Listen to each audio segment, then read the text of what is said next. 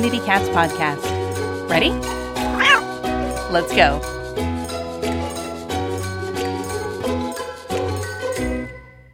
Welcome to the Community Cats podcast. I am your host, Stacey LeBaron. I have been involved helping homeless cats for over 20 years with the Merrimack River Feline Rescue Society. The goal of this podcast is to expose you to amazing people who are improving the lives of cats. I hope these interviews will help you learn how you can turn your passion for cats into action. Today we are speaking with Caitlyn Macintosh. Caitlyn is the founder and volunteer coordinator of Cat Team 7, an initiative to relocate kittens and feral cats of the Naval Station Norfolk in Virginia.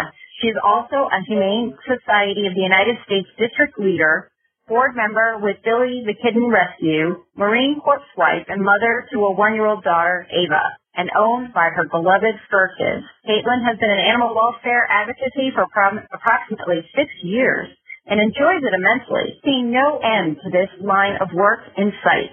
Caitlyn, welcome to the show. Thank you for having me. You shared a bit in your bio, but how did you get started with community cats and animal welfare? It's kind of funny because for me, animal welfare began by adopting a dog, which is not what you would expect knowing that I'm on a project for feral cats. I'm a dog person historically, and when I met and married my husband, it was actually his passion for cats coupled with his refusal to accept any fosters except for kittens to get me to really recognize the beauty of felines and how much they can be like dogs. And I eventually just fell in love. Wow, that's amazing. I mean, you're warmly welcomed. Dog lovers are warmly welcomed in the community cat world, but I find it tends to be oftentimes, it's usually, I don't want to stereotype in any way, shape, or form, but it seems like a lot of times it's like women introducing men to cats, and maybe that's just because of that's the way it happened with my husband. But great is that you have a cat-loving husband. Hooray on that one, too. Yeah, my big tough Marine Corps gunnery sergeant loves cats.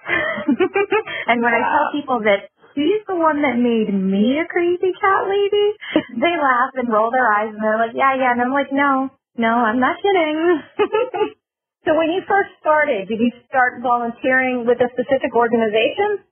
So I began volunteering with Lost Dog and Cat Rescue Foundation out of Arlington, Virginia. That was when I lived in that area, and I spent a few years volunteering with them, climbing up through the ranks with several different volunteer jobs. And there were times when I had litters of foster kittens. I'm actually very allergic to cats, and I kind of started immersion therapy where I would literally let them climb all over me to help me get over my allergies so that I could continue to take care of them. I didn't foster kittens very often at that time. It wasn't until, my husband came into the picture that I really started to get involved with cats more than I ever did before.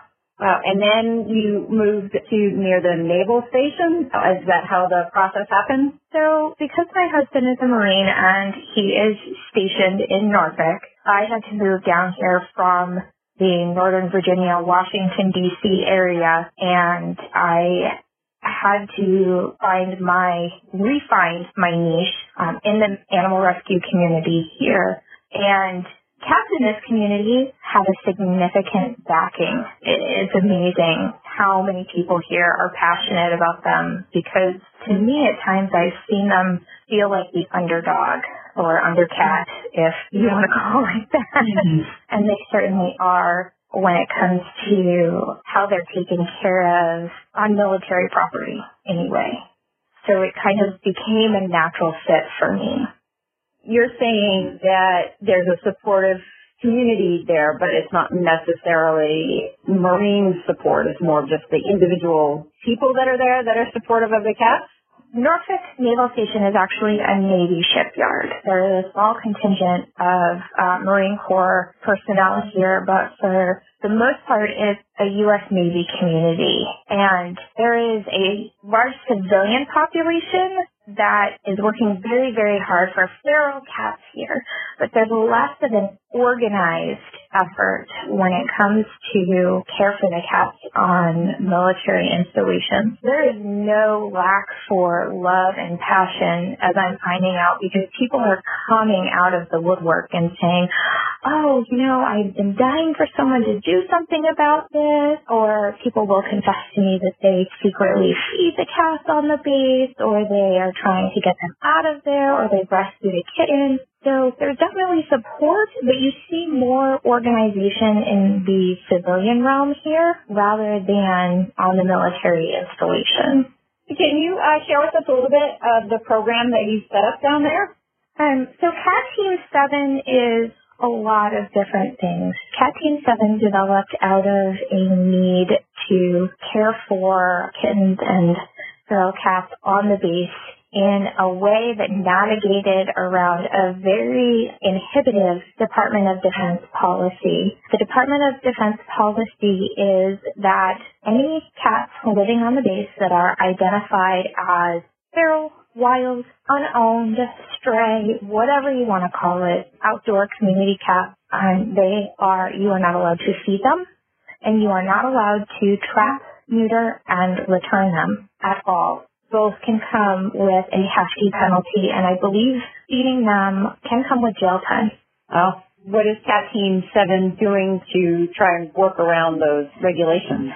Cat Team 7 is essentially a marriage of civilian groups with Naval Station Norfolk leadership. We are working with the Navy Environmental Team to request that they trap cats whenever we have outdoor homes available for them. And so say, for example, I have a barn that comes to me, or a vineyard, or a brewery, and they say, I would love to have 2 cats on my property as pest control. And I say, great, wonderful. This is what we do to set you up. And I call the Navy Environmental Team and I say, I need 2 cats. Can you trap them on this day so we can get them spayed and neutered on the next day, and then we can get them to their location the following weekend. And we repeated this process a number of times. We also are allowed, as civilians, if we have base access, to hand catch any kittens that can be caught that way. We can't necessarily use traps or nets or anything of that sort, so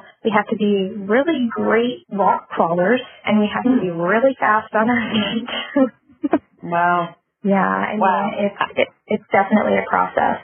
Yeah, so many challenges to be able to get in there to try and help the cats. Do you have an estimate of what the total population of cats is in there? When we began, it was definitely identified that there were over 100, and it was climbing because we had already witnessed approximately 15 to 20 kittens having been born this kitten season in May. Twice as many at this point have been born, but half of them have also died. So you think you have less than 100 at this point in time? At this point in time, I truly hope we have less than 100. We have trapped 12 adults, and we have rescued and put in foster 17 kittens.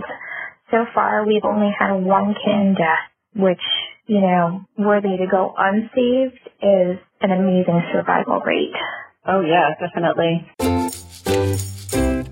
And now, let's take a moment to listen to a few words from our sponsors. Ready to make a big difference for cats in your community? We've got an exciting opportunity that can jumpstart your efforts. The Community Cats Podcast has launched Community Cats Grants. When you qualify for this innovative program, you'll gain valuable knowledge about how to raise funds for your spay-neuter efforts. Plus, we'll match the funds you raise up to $1,000, doubling your ability to make a difference for cats. Fundraising doesn't have to be scary. We'll be with you every step of the way. Check it out. You can find all of the details on the Community Cats Podcast website under our education menu. Let's join forces to make the world a better place for community cats. It was a very interesting story from my standpoint. When we started our Trap Neuter Return program in Newburyport, Massachusetts back in 1992, one of our main feeding stations was actually at a Coast Guard facility. Mm-hmm. And we had a fully maintained feral cat colony there for many, many years. It wasn't until the late 90s and we started in 92, so it wasn't until late 90s or early 2000s that we were asked to move our feeding station off the Coast Guard property to a neighboring property. We fully moved that colony over to a neighboring house, actually. But it was really one of our founding locations where we had originally in this area. It's multiple area. It wasn't just this Coast Guard station. There were about 14 other feeding stations in the general downtown Newburyport area that encompassed about 300 cats. But that one feeding station had around 20 to 30 cats feeding out of it when we first started out. And then there was a local restaurant. Basically, we used to hop skip it over a different dumpster, and they had another 30 cats in it. And so, without being allowed to have TNR as an option, you're taking on, it's an amazing feat that you are taking on to just be able to keep up and keep the numbers at the same level, let alone start having the numbers go down. And not being able to trap the kittens is a tool. I mean, I can't even imagine trying to hand catch feral kittens. Every single one of those 17 that came to me were either hand caught by myself or someone else. I'm sure it's a sight to see, and there have been a number of people that have jogged by me and done a double take or giggled or, what have you, or watched me from afar, and I am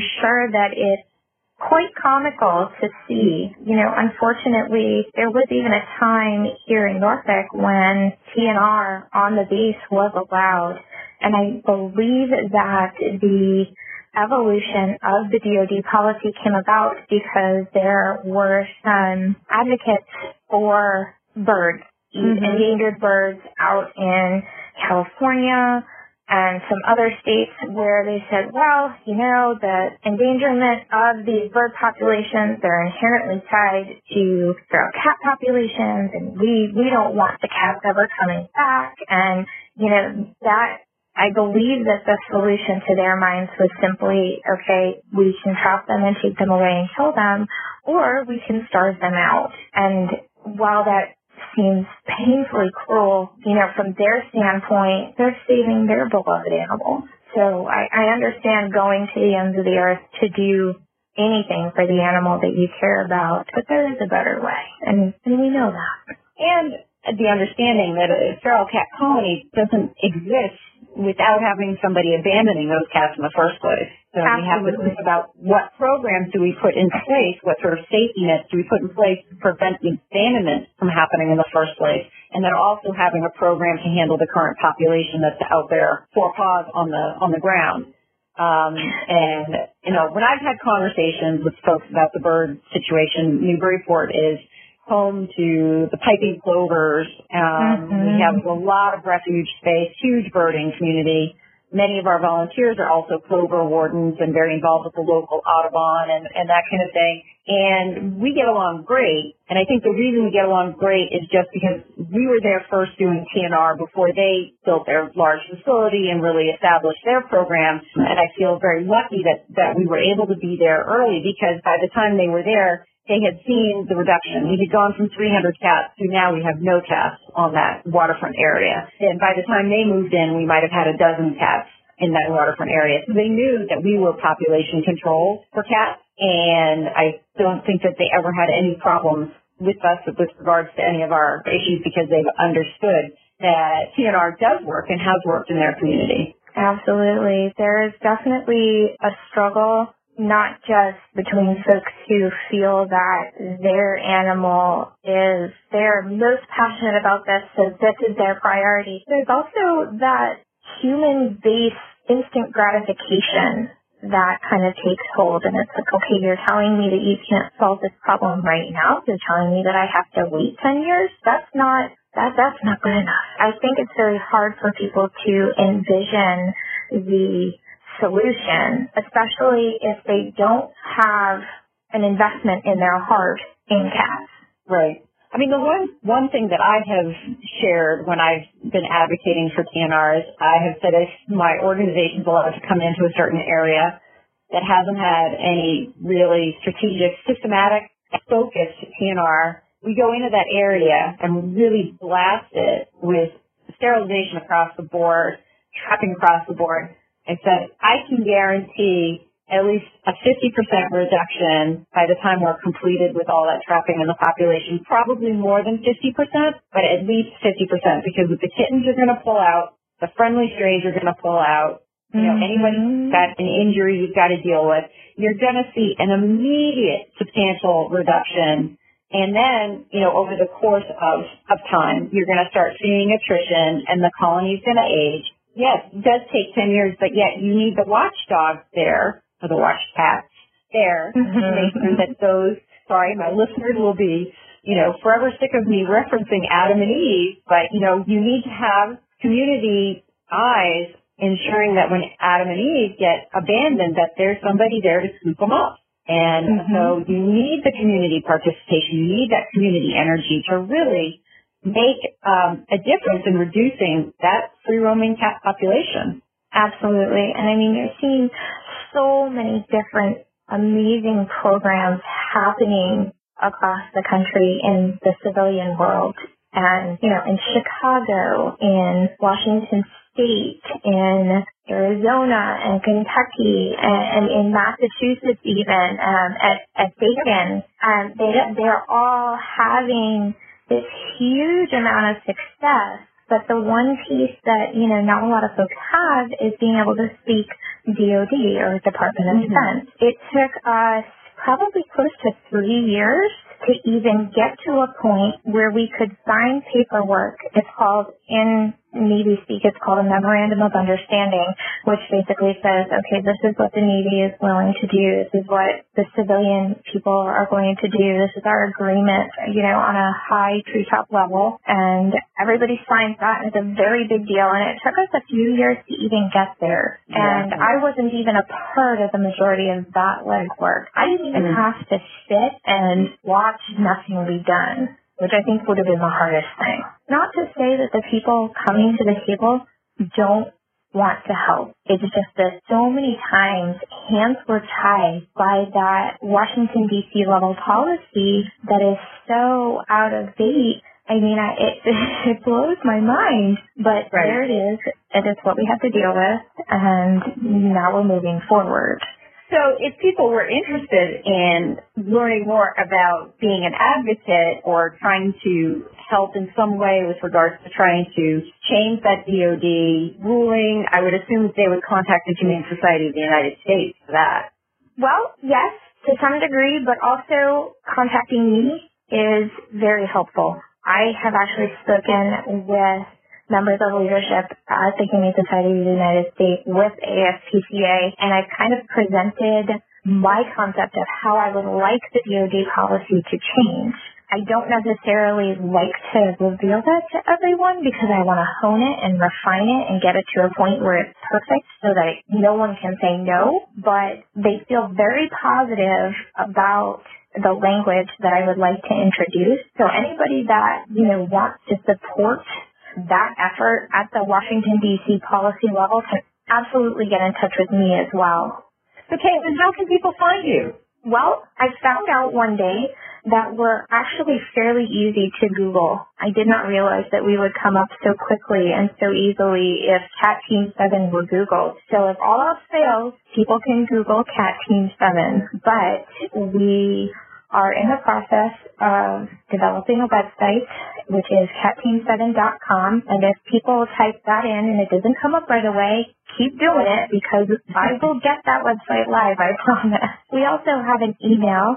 It is catteam7norfolk, and that is norfolk@gmail.com. Caitlyn, is there anything else you'd like to share with our listeners today? One of the things that I have heard from folks who express concern about the cats out on Naval Station Norfolk is I've heard people ask me, well, aren't they suffering? Wouldn't it be better to take them and just euthanize them? Or, I've had all kinds of suggestions across the board. And the reality is that while many of them do wind up seeing suffering, there are so many more of them that are happy. They enjoy being outdoor cats. They love rolling in the grass. They like hanging out on the rocks, basking in the sun, and working towards a better way to care for them. I think is really the only option when it comes to ensuring that they have better lives. The only other thing that I can say is even though it feels sometimes like they're the underdogs or we're the underdogs or the undercats, to never give up. excellent advice for everybody. It definitely feels like some days it's just a huge challenge in all of the things that we do to be able to kind of chin up and be able to persevere. One of my upcoming vlogs about handling the stress, because the summertime can be very stressful in this business, and being able to take care of yourself in a very crazy period. I used to love the summer, and then I went through a period where I hated the summertime because I just knew it was going to be so overwhelming. And I would be like, when's February coming? What I would do for in our area? What I would do for a foot of snow, and the power Exactly. or whatever.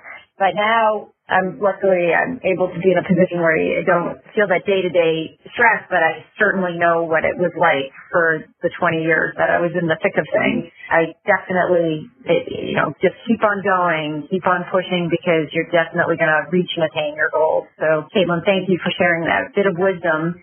And I want to thank you so much for being a guest on my show. And I hope you'd be willing to join us in the future, maybe give us an update on how things are going. Oh gosh, anytime. I hope that the next time we talk, there are far more than 30 cats rescued off the base. I hope so too. I agree with you. So thank you again, and we'll talk to you soon. Great, thanks. Thanks for listening to the Community Cats podcast. If you could go to iTunes and review the show, we'd really appreciate it. When you do, take a screenshot of your review, go to communitycatspodcast.com/review and enter your information, and we'll send you a t-shirt. While you're there, don't forget to check out all the ways you can support the content you're passionate about. Thanks, everyone.